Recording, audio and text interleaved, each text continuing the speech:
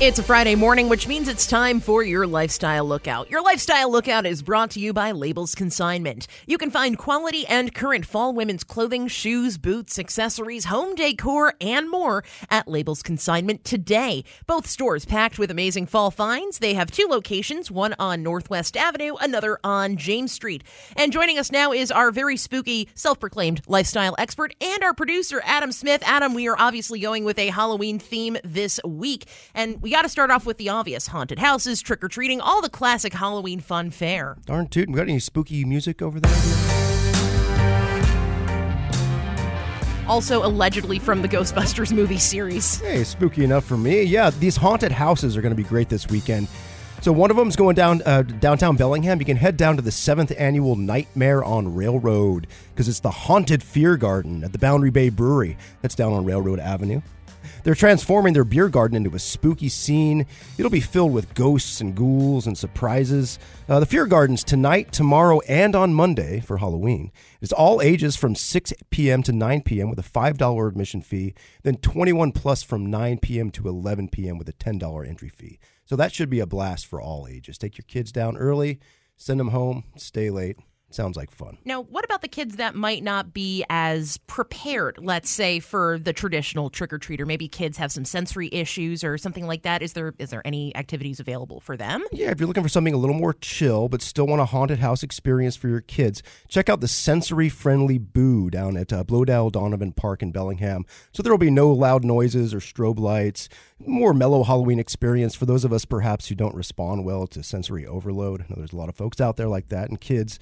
So that sensory-friendly Boo is being coordinated by Rebecca Bailey. She's a Western student, actually, and it's free of charge with a suggested $3 donation. Again, that's down at Blodell.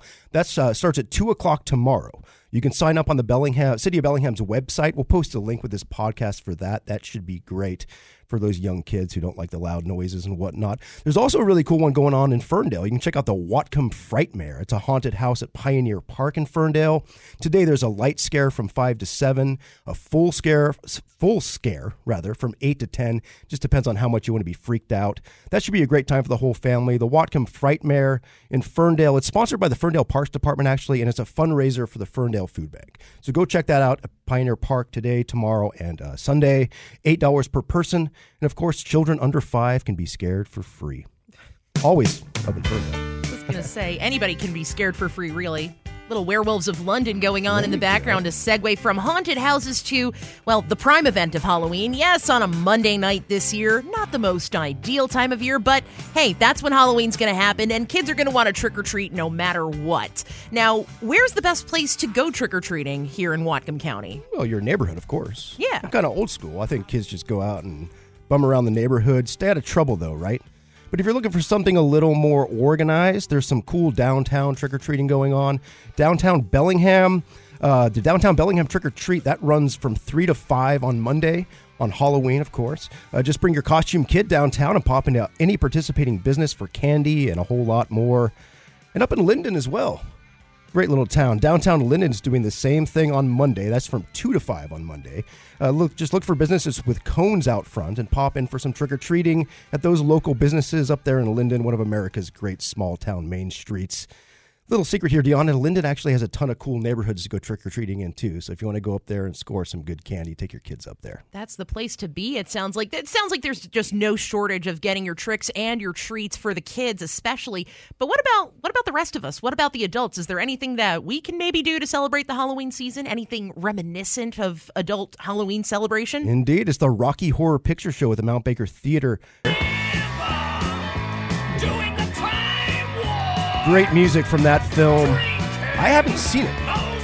I still haven't seen it. I've never experienced the Rocky Horror Picture Show experience. What's that all about? I know you have, Deanna. I have several times, and I think this is your year to go and experience it because now that, you know, our restrictions have been lifted a little bit more, this is it's one of the very few films out there that are interactive as you watch it. And that's the spirit that the movie's been keeping up for the past 47 years that it's been out. It's one of the longest running films that have been shown in movie theaters in this country because so many people have fallen in love with the absurdity absurdity of it. It's a spoof on science fiction movies of the past. This movie, of course, came out in 1975.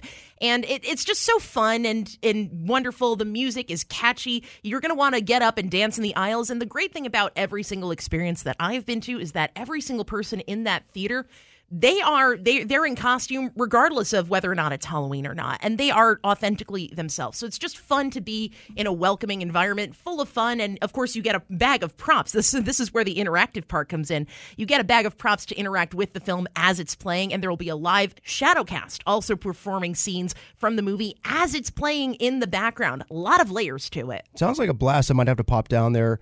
There's still a handful of tickets left, not a whole lot, though. So pop over to mountbakertheater.com to get those tickets. Doors open at 8 o'clock, and the movie starts at 9:20. Sounds like a blast. It is going to be so much fun. Our lifestyle expert and our co-anchor, Adam Smith, joining us. Adam, thank you so much. Thank you, Dion. Lifestyle Lookout, brought to you by Labels Consignment.